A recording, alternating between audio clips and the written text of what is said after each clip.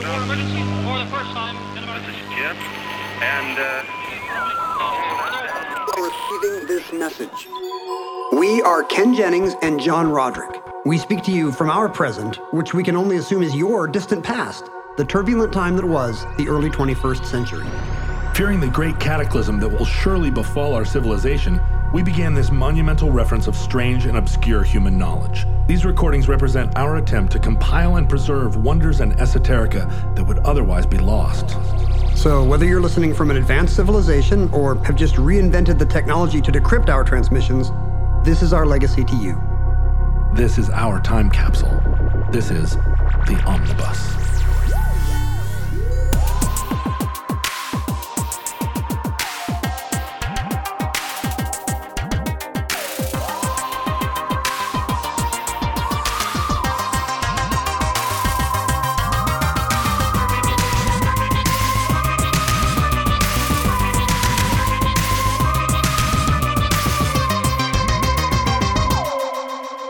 You have accessed entry 772.PR2516, certificate number 31531, the megavitamin craze. The increased synthesis of collagen might strengthen normal tissues to a significant extent. Since then, a large amount of information has been gathered about the relation between intake of vitamin C and various aspects of the immune protective mechanisms. Do you take vitamins? I'm historically terrible at it. Like as a kid, I would take a chewable Flintstone vitamin. Is it a thing you can be good at? Is it like a skill? It requires remembering to do something once a day. Oh, I see. Which, you know, in some parts of my life, I'm strong at. Remembering to shower once a day. You shower once a day? I do. Oh, you're very, yeah, I mean, you do register as a very clean person. Is that not the normal amount? I'm a very clean man. You're a clean man, a clean old man. I think that showering once a day is a cultural thing that not everyone ascribes to. I'm not saying people who don't are dirty, but what would you say is the average in the U.S.? 9 showers a day. I think it changes. I think it is a thing that goes in and out. Like in high school, I remember showering once a day being the minimum. That's because you were smellier. High school boys are stinky. It's true. But then there was in the 90s, I guess predictably, in the 90s, there was pushback on that, that your hair actually wanted some oil. I actually did stop shampooing every day when I heard this. Yeah. And to this day, I'm kind of a not everyday shampooer. Is that correct? I think so. Am I doing this right? I think that's right. And I think that your natural oils are like the oils on a farm egg, a farm fresh egg. If you wash them off, then the egg spoils faster. Do you mean mine in particular, or do you mean everybody's? I think everybody's. Oh, okay. You know, my brother has chickens, and he brought me a dozen eggs that were unwashed, and he said, you know, these will last on the countertop for 2 months or something. Because they slide out of the chicken with nature's own preservative. And yesterday, I was making the last 3 eggs, and I cracked an egg on the bowl, and then I turned the egg over or the shell over, and there was a feather stuck to it. And I was like, you either stuck this here with glue to prove a point, or these eggs are truly filthy. It's, so, you know, that's one thing I'm good at remembering to do once a day. Yeah. What else? You brush your teeth? Give my wife a kiss on the cheek. Yeah. Eat your lunch and dinner. Watch a movie. But I'm not great at remembering to floss once a day. Sure, that's hard. That kind of becomes more of it's been a day or 2 or 3. Yeah. And I would say that taking a multivitamin, I have not been good at. But this year has been such a dreary Seattle winter, even by the gloomy standards of our part of the country, John. Yeah. Have you seen the numbers? Like the UW does solar radiation measurements, and this is the darkest winter since they started keeping records. Really? I did not know that, because I have spent some dark winters in Seattle, but a lot of those are self-imposed. Yeah. I mean, they can't, there's no score that they can attach to the psychological darkness of the winter. It's not the Dostoevsky scale. But we're getting less sun this year than in recorded memory. Just cloud cover, all those rain systems that keep coming up from the more tropical parts of the Pacific. It's been a rainy winter. Oh, it has, with all of the atmospheric rivers. Woof. You know, I like a good river, but like keep them out of the atmosphere. In my opinion, keep them on the ground between banks. You know what? I think that's an uncontroversial take. Thank you. So are you taking vitamin D or some kind of sunshine medicine? I'm taking vitamin D. I mean, sunshine medicine is maybe what mommy calls her little drinky. Right. And I'm not, for religious reasons, I can't take any of that. Sure. But you're taking D, because my doctor also recommended for people in the Northwest a little vitamin D. And you should be doing that anyway. Like even in the sunniest possible winter here, I think at noon, the sun is at an angle where your skin just doesn't care. Yeah. Like you get like 8 minutes of sunshine at a high enough angle. Well, maybe if you don't shower every day, maybe your skin is more receptive to vitamin D. No, I need to get rid of all that goop so that the D sinks in. Oh, I see what you're saying. No, I think give me the D. I yell to the sun. D's vitamins. So no, I think it's the opposite. I think that the goop, the goop that builds up on you, actually is a refracting agent. It's like a magnifying glass killing an ant. It's just beaming D into my pores. Sometimes at this time of year, I'll be driving and the sun at midday will be up just high enough to be right in my eyes. Yeah. And noon. You can't put your visors down in any combination that will block it. And I'm just like, this is inhumane.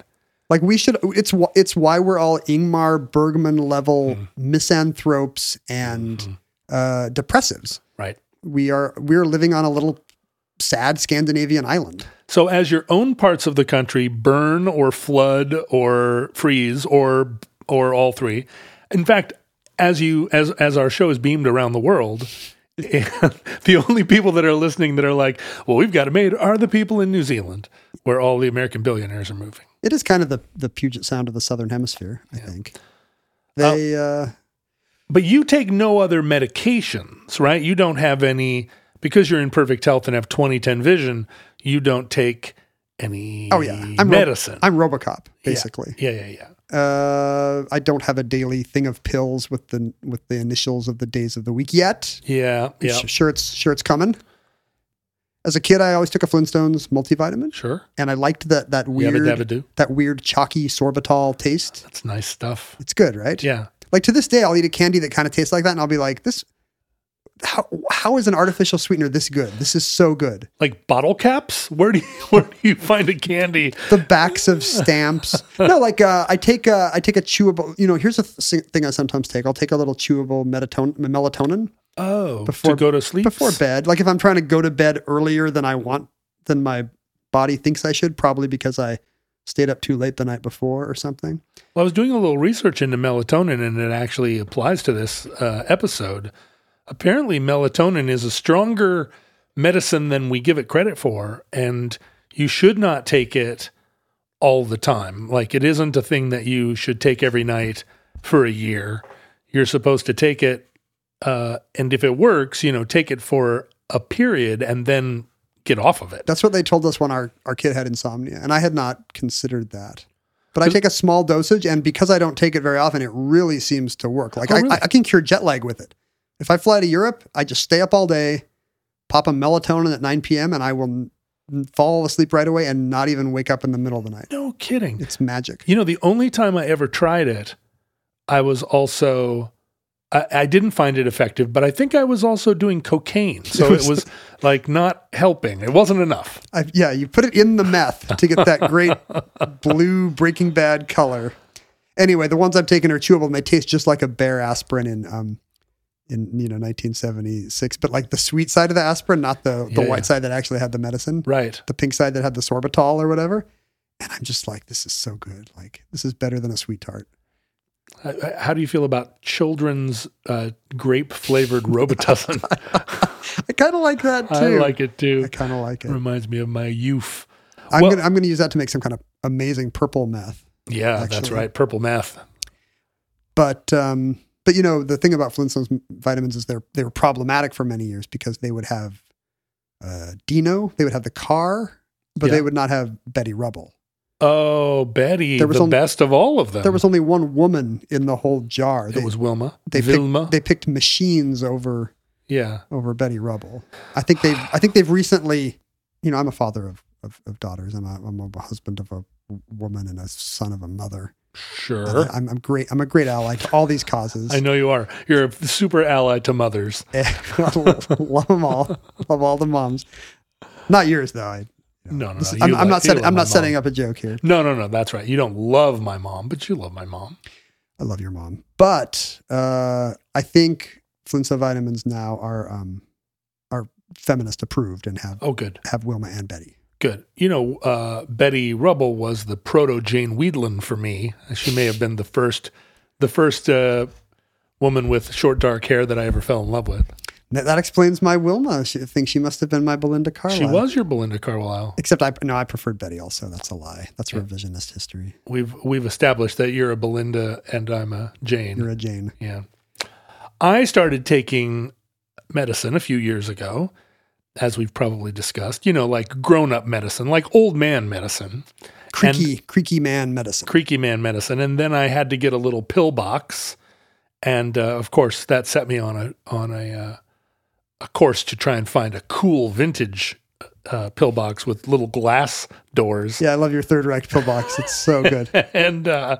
And so because I'd have the same problem that you did, I never took a vitamin or any kind of supplement because – like anything, I could do it for 3 days, but on the fourth day I would forget about it. And then it would never happen again. Every time I try to wear a watch, I put it on, I'm like, oh, I should wear watches. Like that's a kind of jewelry.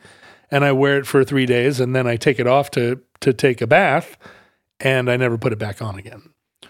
But now that I was taking medicine that I needed, I had this pill box. And so I said, well, now why not put some other things in that pill box? If I'm taking it every day, why not also take some of these quack medicines that are popular among San Francisco billionaires who think they're going to live forever? Oh, really? You're just putting weird concentrated kale pills? Well, no. When I was dating my San Francisco tech girlfriend a few years ago, she had fallen into taking this medicine called Elysium, which is NAD+. This sounds like it's from a science fiction movie and it's going to... 100%. It sends you to the Matrix or something. It's one of these... they advertised it because they had like 9 or maybe 19 Nobel laureates who all were like, this is the greatest medicine in the world. We've all been working apparently in some treehouse on this stuff and it'll make you live forever. And then it turns out that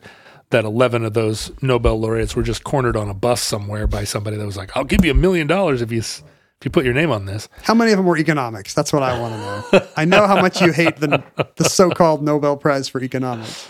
Well, the Nobel Prize will figure into our episode today too. It will. But I started to take this medicine, and then I was like, well, why not take this other medicine? And then I'll take a multivitamin, and I'll take this, and I'll put in extra D for myself.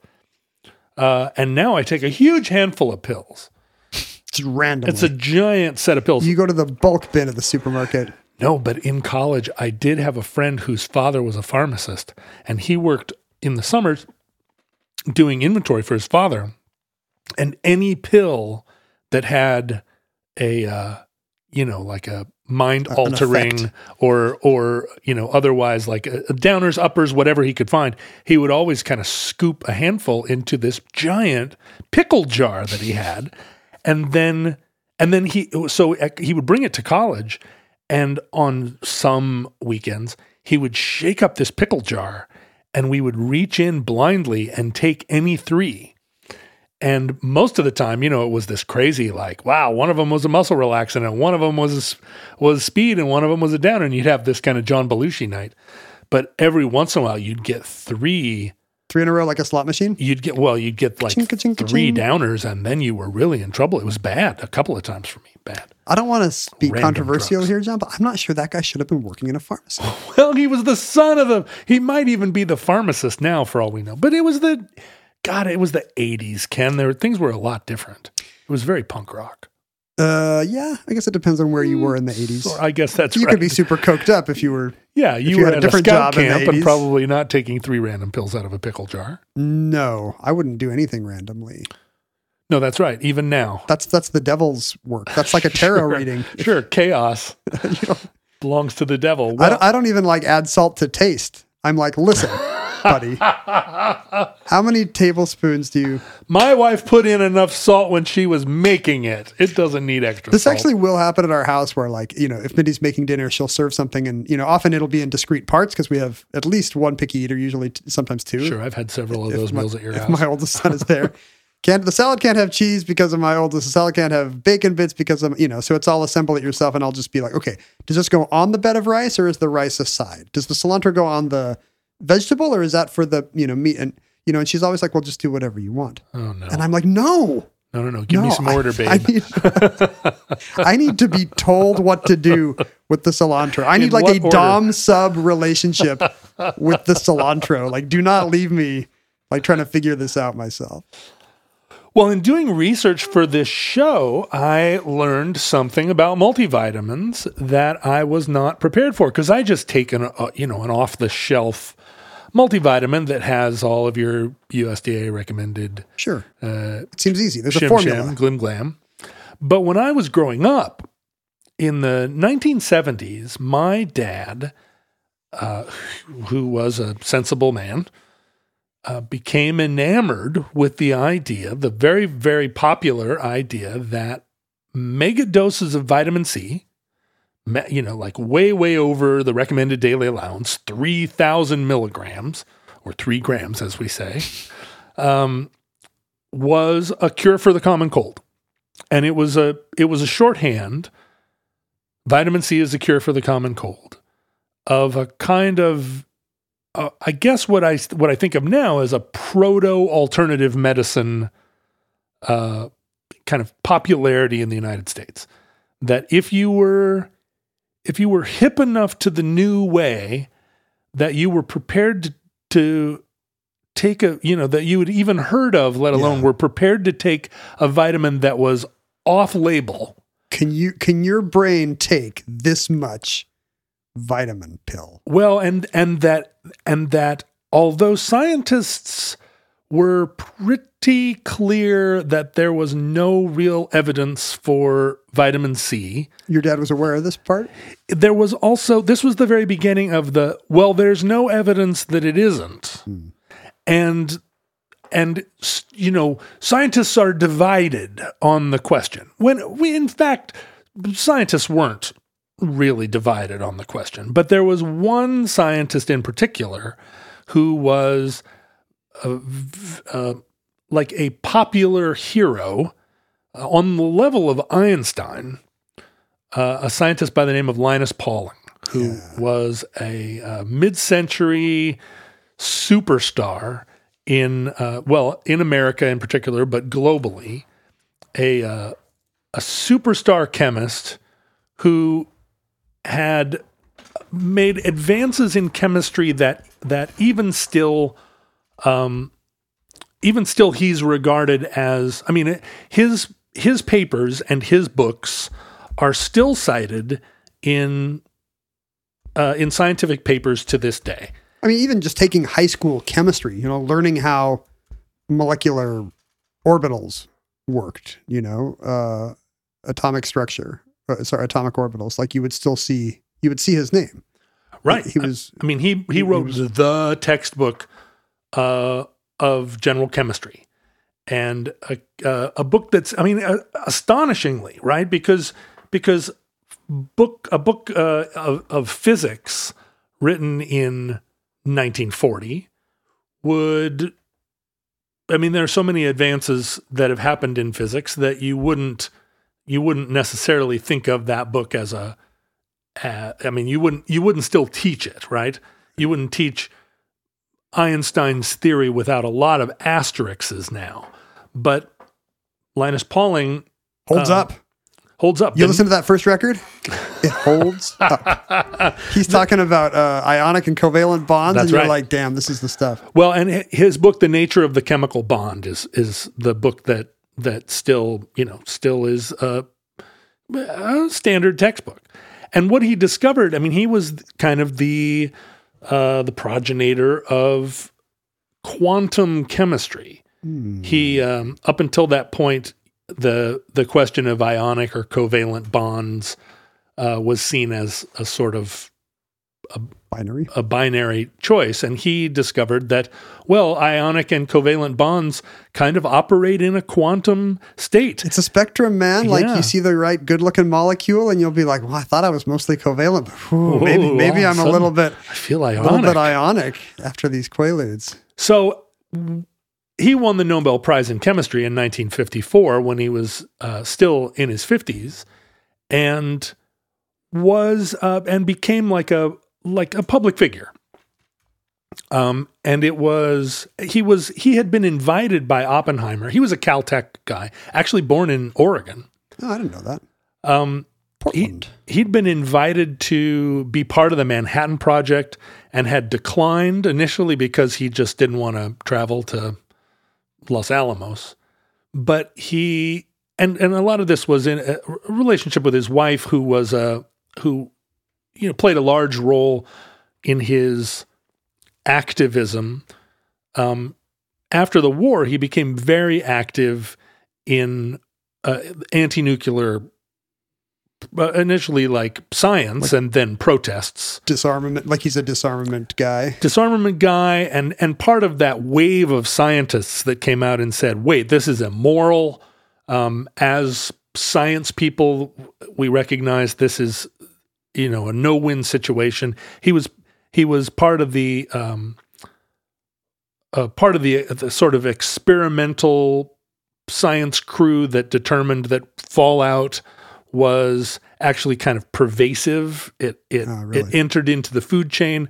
Cows ate the grass and their milk became radioactive. There was a study called the Baby Tooth Survey where they went and asked children to send in their baby teeth when they fell out, and they would get, a food stamp or whatever in return, or a gold star. Linus Pauling is the tooth fairy? He's not. He was part of this study. He didn't initiate it. I see. But they could, they started to do it in early enough in the 50s that their initial sample of baby teeth was from kids that had not been exposed to that much radiation, and they continued to do the baby tooth survey all the way into the 60s, and they could see this incredible increase in the amount of isotopes adding up. Yeah, just strontium or whatever that are in baby teeth, such that kids that were born in the 60s, like me or you. Oh, yeah, I'm half strontium. You, 70s.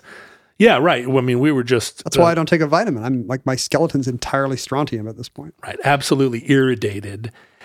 And so he became also a peace activist and leveraged his celebrity as a scientist and Nobel Prize winner to be part of the disarmament and part of, and ultimately like anti-war. That was a kind of global celebrity then. Yeah. Like some of them, Sakharov types, that writers, poets, scientists, this seemed very urgent at the time, and rightly so. Yeah. And so much so that he was awarded a second Nobel Prize, this time the Nobel Peace Prize.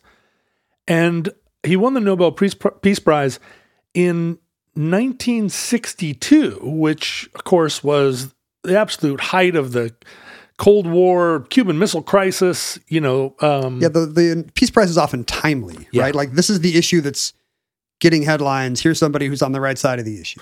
Yeah, like, for instance, Obama's Peace Prize. For example, that one. Right away kind of seemed like, interesting. Not really a thing. What did he do? Did he create is there like a new stamp with like the Mercury astronauts on it? What has he done yet? He's kind of just, he's just there. He's a handsome guy. But he won the Peace Prize, and in winning it, he became the only person that's won only one of two.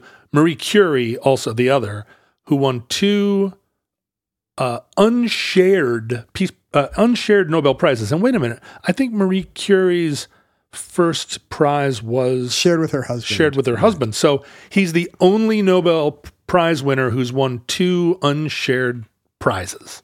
But Curie won in two different, like Pauling won in two different categories. Right.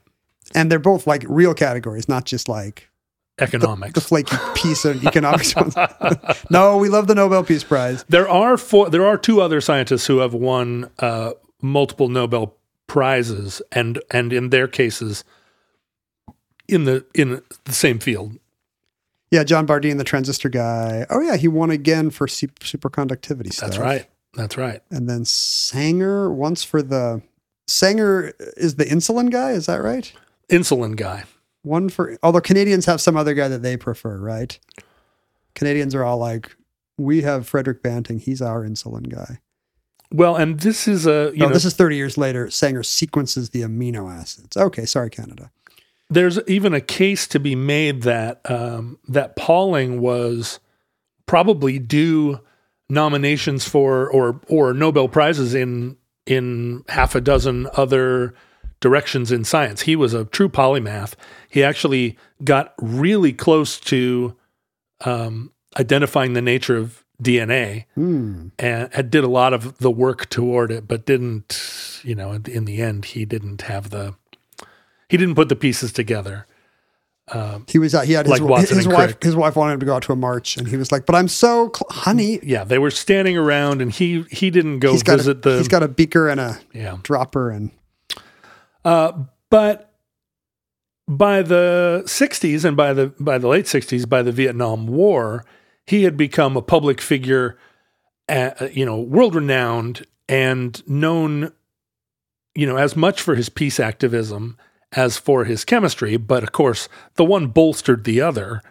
And, unlike a lot of scientists, his work in chemistry, he continued it. He continued doing chemical work alongside and molecular biology alongside his peace work. So he was still doing research. Still doing research and still doing pioneering research. And his work had never been surpassed, or it was never discredited.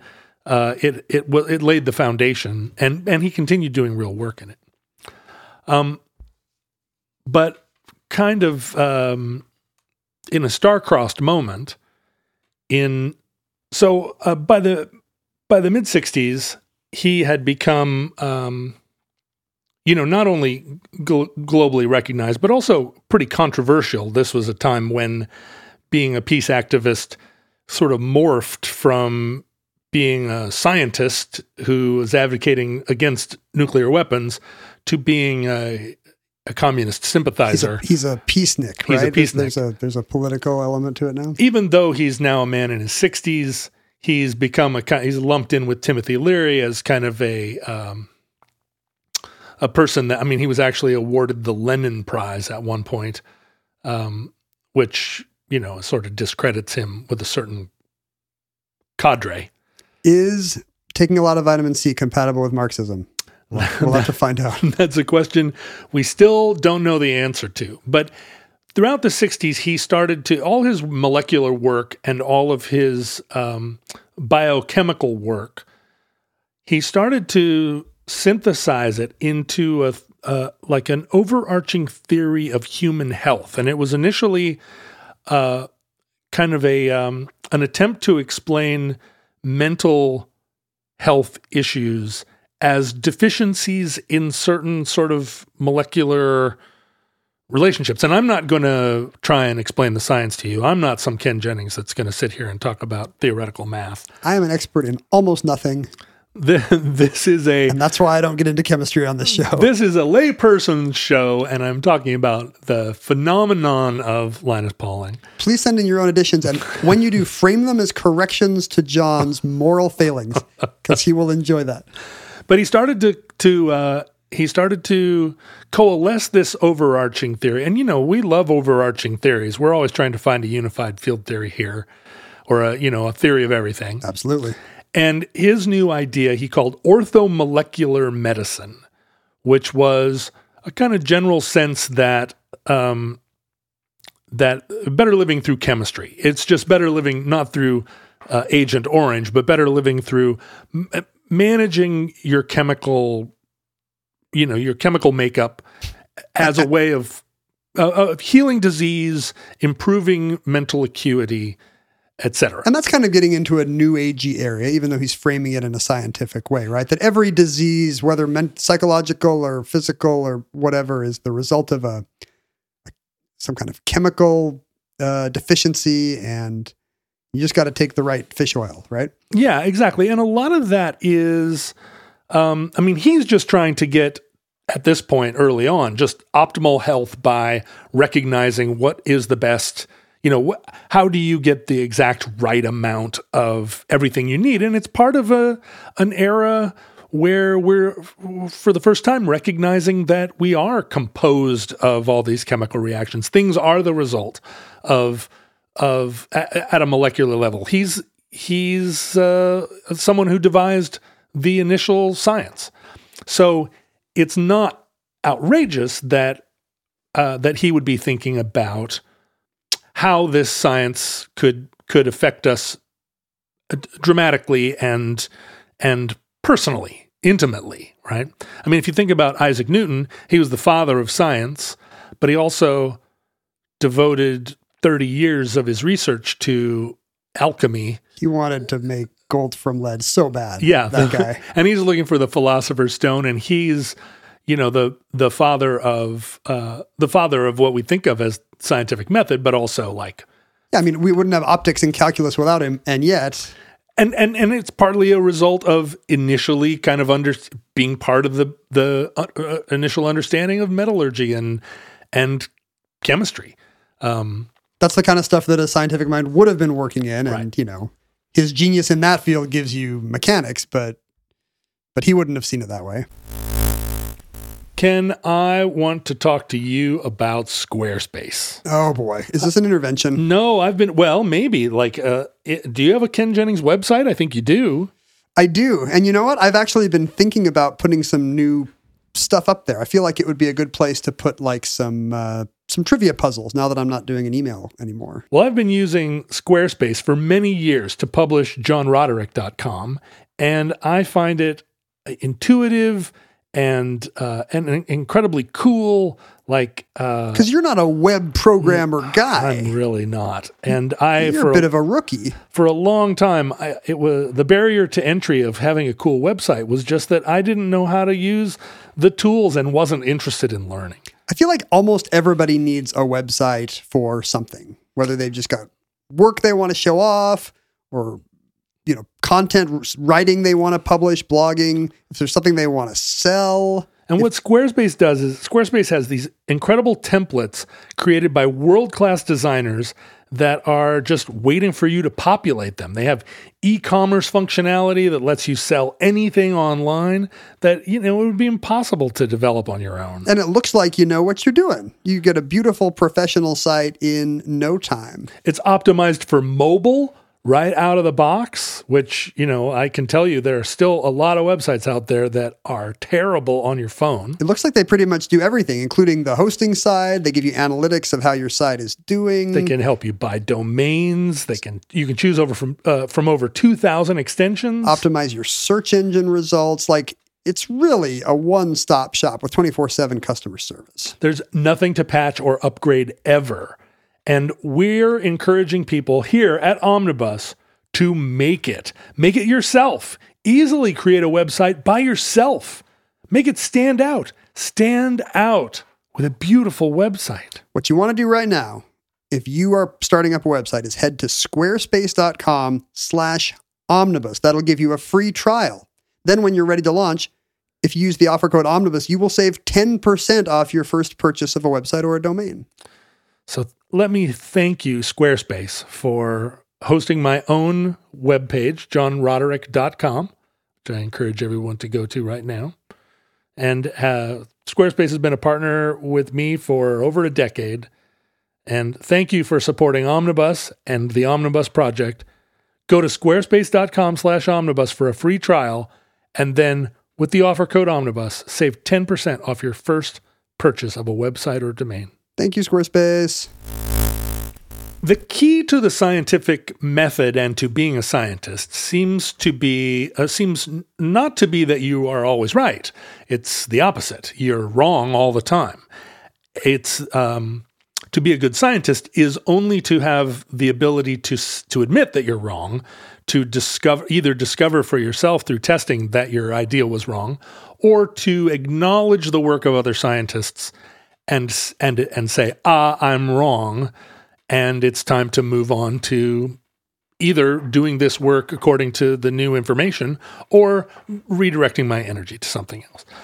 Linus Pauling had this star-crossed encounter with a man by the name of Irwin Stone, who was not a doctor, but had done some research into vitamin C, ascorbic acid, as a preservative. He was the one of the people, a chemist, that had discovered that, you could use ascorbic acid as a food preservative. Its nutritional qualities were already known, right? Like sailors have been sucking on limes and pickles for a few centuries. Yeah, it was discovered back in 1747 by a scientist named James Lind that in trying to solve the scurvy problem, which had killed 2 million sailors over the centuries, he discovered that really the only thing that kept scurvy out of them was sucking on lemons and oranges. So it was understood, and the vitamin C was only kind of vitamin C was only isolated in the 1920s.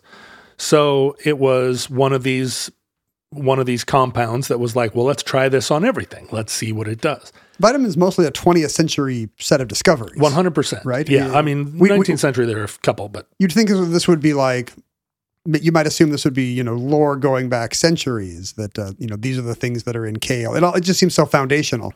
Kale's good at this and carrots are good at that. In fact, prior to molecular biology, there was no way to know how that stuff worked. And a lot of that was a lot of that research and also just sort of like general casting about of theories was all happening not just in the 1920s, but into the 1970s. And this is all part of it. Linus Pauling ends up communicating with Irwin Stone, and Irwin Stone, with his vitamin C head trippery, convinces Linus Pauling that megadoses of vitamins will help cure the common cold. And the theory is this, right? That in the mitochondrial transformation of food into energy, basically food into energy. It's a process of oxidation. Okay. And what that produces is free radicals. You don't want those. Free radicals you don't want, because they're flying around in your body, and they're capable of hurting DNA, other DNA in your body. They can and attach other cells to anything. Yeah, and by their nature, and they'll make trouble. They make trouble, and they can screw up. And vitamin C is in this category of antioxidants that will suppress free radicals. And so this is actual science and chemistry. But those are real chemical reactions. And the idea that free radicals loose in the body were creating weakness and ultimately cancer. Moral weakness, food weakness. Vitamin C was seen to be a way to defeat free radicals. But interestingly, most animals in the animal kingdom produce their own vitamin C as part of their chemical natures. And humanoids, that's not actually the term we use, primates, and humans specifically, have lost that ability to manufacture vitamin C. Thanks, evolution. As part of their native health. You have to wonder what the upside was that let the vitamin C-less humans propagate more freely. They're more sexual somehow. Yeah, it was. The trade-off was that we can play cornhole on college campuses, or we learned. I don't know. But somehow the same chromosome that helps your liver make vitamin C just makes you unappealing to the opposite sex or something. Interesting. I don't know. Yeah. I remember reading once about. I was wondering. So if seafaring peoples just die without limes and pickles, what the heck? Like, how come Eskimo and Inuit people aren't just dropping in the kayak? Right. And it turns out polar bear liver is very rich in vitamin C. So they were eating these animal livers from animals that could produce their own vitamin C and doing great as long as you eat enough organ meat, I guess. Delicious polar bear liver. So all those British privateers, they didn't have to be bringing limes aboard. They didn't have to have briny barrels of stuff. Well, they just needed to eat more They just find a sea lion musk ox. and eat the worst tasting part of it. So Irwin Stone's theory was that our lack of ability to metabolize vitamin C created a condition he called hypoascorbemia, That he made up. which meant that, by his reckoning, we were all walking around with a kind of subclinical level of scurvy, and we needed to have these massive doses of vitamin C Up our citrus game. just to get us to a baseline. Linus Pauling took a bunch of vitamin C as an experiment after having this conversation, and according to him, felt lively and healthy, and it banished the common cold in him, and he became a real advocate of this therapy. Now, unfortunately, his experiences of it were all anecdotal.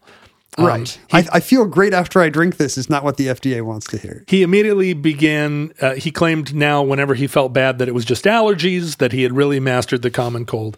And over the course of his, his new devotion to this idea, began to feel like ascorbic acid. Is that really how I'm going to pronounce that? Yeah, ascorbate acid. Do you pronounce the first C? I've never had to say it out loud enough to know. Ascorbate? Is it ascorbate or asorbate? The dictionary's not helping me. I believe my dad said asorbate. I feel like I've always heard it with this first C. Yeah. Silent? But maybe not, because it's from ascorbutic. It's the opposite of scorbic things. It's ascorbic. So maybe ascorbic is right. Yeah. Ascorbic. Here's a dictionary that has it as ascorbic. There you go. I've been saying it wrong when I say ascorbic. Well, so he becomes an advocate of this, and in 1971, Pauling writes Vitamin C and the Common Cold, which becomes a best-selling book advocating for megadoses of vitamin C. Now, immediately other scientists began to do clinical trials to see if this amazing thing might be true. You take the free radicals out, and maybe a cure for cancer is as simple as that. But unfortunately, none of the clinical trials can confirm really in any way that megadoses of vitamin C have this effect. Does this discourage Linus Pauling at all, or does he stick with the good vibes he gets from them? Well, this is a sad thing that happens to a lot of great thinkers. They become kind of enamored with their reputations. I think, they become arrogant. If someone as great as me had this thought, 2 it must Nobel be Prizes, correct. and also look at all the work I've done. Yeah. And so he took the scientific community's failure to endorse his thinking as a personal affront. He became indignant. He severed relationships with people, and he doubled and tripled down on vitamin C megadosing, and it became a phenomenon. Vitamin sales went through the roof. People were no longer taking 100 milligrams. They were taking 5 grams, 15 grams. I mean, Linus Pauling upped his dose all the way to 18,000 milligrams he was taking at one point. Sure, because if a little bit is good. If a little bit is good. Do I remember right that vitamin C is one of the water-soluble vitamins, and therefore it's not going to like build up in your organs, Well, right? so this is kind of one of the ways in which it passes muster, right? You do, in a lot of cases, a lot of the mega vitamins you take, you just pee it out. Right. Some of them, that's not true. Some of them. That's where Tang comes from, in fact. Yeah. Well, it comes Tang from is- astronauts. Tang is just astronauts peeing out vitamin C into their little soup tanks. And then flushing it out into space, and it hybridizes whole planets. Falls to Earth and makes Tang.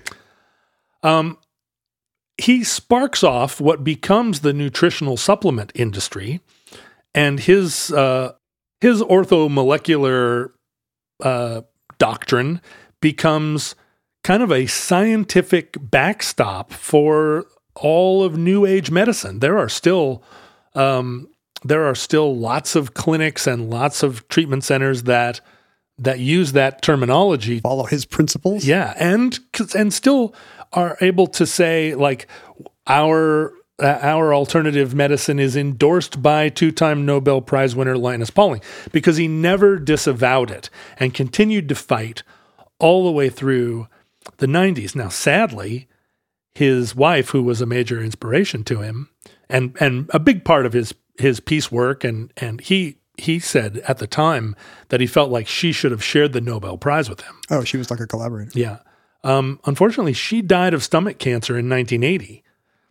So you would think of many of the things, if the whole scientific community stacking up against you, it wouldn't be enough. Your own wife, who presumably is megadosing on vitamin C, dying of stomach cancer, would dissuade you from thinking it was a... That's when he says, clearly she didn't take enough. If she'd been up to 18,000 grams a day sooner, or 18,000 milligrams a day. Let me ask you this. I have some vague memory as a Gen X kid of having the general idea that, like, orange juice was actually good for a cold. Yeah, think about Emergen-C. Have you ever taken Emergen-C as a cold remedy? I guess, yeah. I just had this idea that, that's what you need. Yeah. Your body craves orange juice when you're sick. And I guess that's not even true. It's just an offshoot of Pauling's kind of pop science. 100%. All that stuff. Orange juice when you're sick, Emergen-C, which now comes in 22 flavors. And, I've taken Emergen-C for a cold, because you're kind of, when you get a common cold, you're just casting about for anything. Apparently, the research shows that vitamin C is mildly effective in the sense that it will reduce the length of a common cold by 10%. Oh, interesting. So, if you have a cold that lasts 5 days, if you take vitamin C, it will last 10 hours less. But there is this whole industry, you're right now, of going in a grocery store and seeing a bunch of things that purport to fight or cure the common cold, but are not actually scientific or FDA tested remedies in any way. Like, there was this one my sister-in-law always took. She's like, oh, if you have a cold, you have to take this. And she gives me this thing, and I assume it's, Tylenol or sinus something. And it's just, it says, like, invented by a teacher on it. And I'm like, oh, well, if a fourth grade teacher invented, social studies teacher. And I think the idea is, well, who gets more colds than a teacher? Like, I get it. Oh, I see. But I don't necessarily want social studies teachers inventing my medicine cabinet. I'm fine if that's Bayer or, yeah, if GlaxoSmithKline, if there are some evil big pharma company, that's fine with me. People in white coats that are doing the inventing. And then people were taking mega doses of zinc for colds, and it was like taking away their sense of smell. Do you remember this? No, but zinc is, it's troubling to take mega doses of it.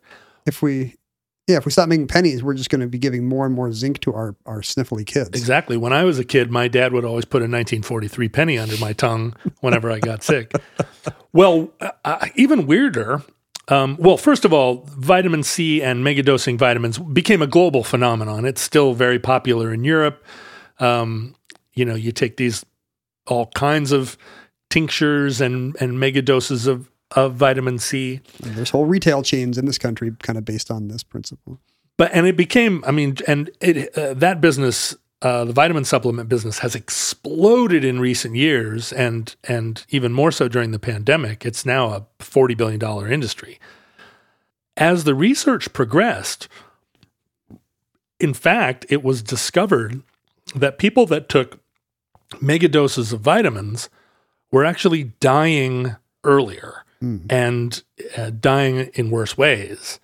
Aggressive cancers. Cement truck. Yeah, that's right. Getting hit by an anvil or a dropped piano. Boxing glove on a spring.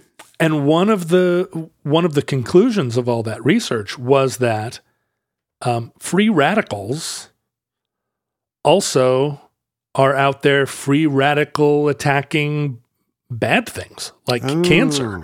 And so we shouldn't be demonizing free radicals. that's the thing. They're like a certain they're equal opportunity attackers. having free radicals and having a balance of ascorbic acid that you get from fruit and other ways you find it in nature, the antioxidants and the hydrogen peroxides are in there fighting it out, and in fact eliminating free radicals. We all have two wolves inside us. Yeah, that just lets the bad stuff flourish. Did your dad believe in this stuff his whole life? Was No. he- Oh. Dad just, I mean, he just something he'd also heard about at he work. also joined EST. This stuff was still popularized into the 90s. In 1992, a Time magazine article, a Time magazine cover story called "The Real Power of Vitamins," basically reported very credulously all of the things Linus Pauling was still saying into the 90s. Because this was early enough that And, and just sort of popularizing the alternative medicine universe, which expanded out. I mean, at the end, Linus Pauling had a list of basically all disease that he believed megadosing vitamin C and other things was the cure for, including AIDS and cancer and halitosis. it is funny how when these people have a one-size-fits-all thing, even the new diseases, they're like, good news, I've already got the cure for it yeah. right here. And that's the problem with all sort of one-size-fits-all solutions, right? But this article that was written by Anastasia Tonfexis. Sounds made up, but okay. Is she a space alien? She's not. She's a Time magazine writer. From Venus, probably. It exploded in the popular. It was the best-selling issue of Time in a long time, and played a very measurable role in the explosion of interest in the 90s in megavitamins and high doses of vitamins. I remember seeing Pauling on TV as a kid. And so hearing of him first for his vitamin obsession, before I knew, and it would say Nobel Prize winner Linus Pauling, and you would think it the was assumption about I the got as a vitamins. kid was, he'd won Nobel Prize for all this orange juice he was drinking. And I remember just seeing, he was everywhere. He'd show up on Donahue and he would lecture the crowd. He hadn't had a cold in 20 years. And I remember my dad catching wind of it and just saying, oh, Linus Pauling. And maybe some of it was like, he's the peacenik, maybe this is Republican dad versus Democratic dad. But my dad was very much like, he is the exact definition of somebody who should have stayed in his field, you know? Right. Like, although he was, he operated across many fields in science too. plus, I mean, the vitamin stuff is totally adjacent to his molecular biology work. Right. But to my dad, this was the worst kind of hokum. Like whatever it was, something about this pseudoscience rubbed him wrong. And so we had lots of anti-Linus Pauling tirades at my house. Yeah, I think my dad drew the line at chiropractic. That was the point at which he jumped off the alternative medicine train. I mean, if you jump out of the train, you do need chiropractic, though. What later research suggested, Linus Pauling fought against the medical community for a long time, and in one profound way, he believed that intravenous vitamin C was effective, whereas oral, vitamin C taken by mouth was not, because the body was only capable of processing X amount of vitamin C. Right. The stomach is the bottleneck. Right. Whereas intravenous vitamin C goes right into the blood and has all of these profound effects. Was my man shooting up Sunny D? He was.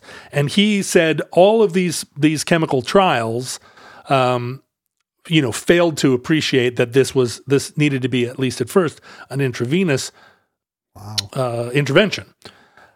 Lately, much later research starts to suggest that intravenous vitamin C actually does have an effect against disease, but in the opposite way from what Linus Pauling was speculating. It does not act as an antioxidant in the blood in high concentrations. It actually metabolizes as hydrogen peroxide.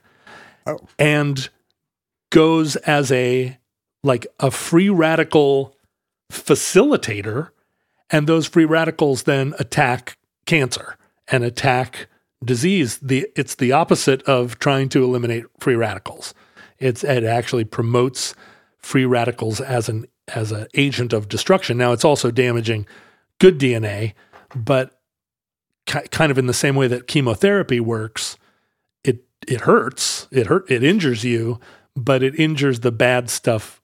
So we shouldn't all be worse. taking it, or it's an we shouldn't be taking anti-cancer it, treatment. but we shouldn't be taking it as a preventative, Well, so what the research suggests is all vitamin supplements in excess of what you get in food, in the end, seem to promote disease.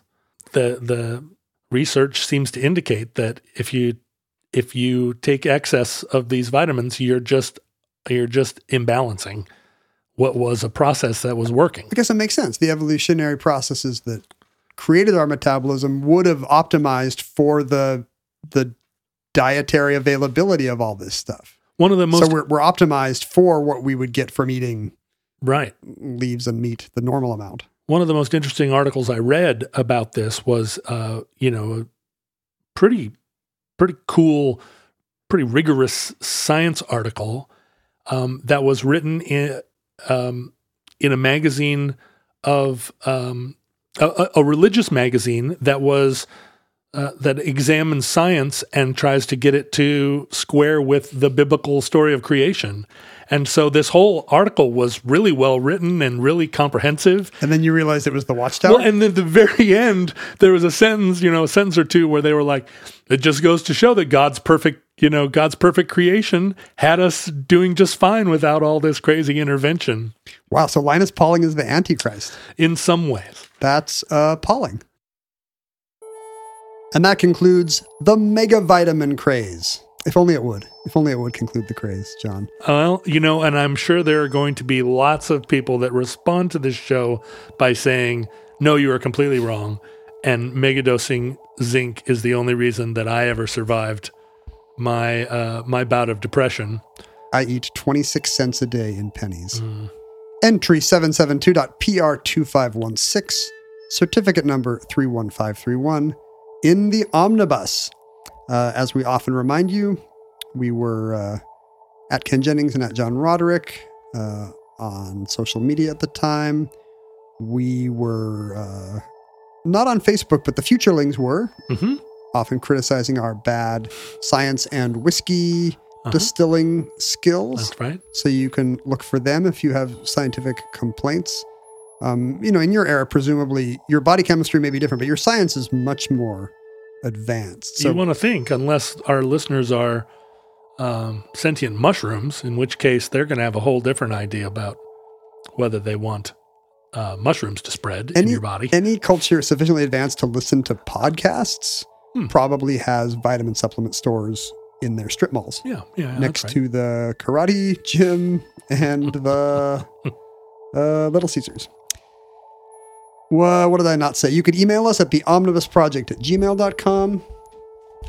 We received actual physical mail, which I'm going to open now. This is addressed to you, John, and it's the shape of a record album, maybe? Do you think? Okay. I don't know. It's probably somebody that's like, hey, listen to my record.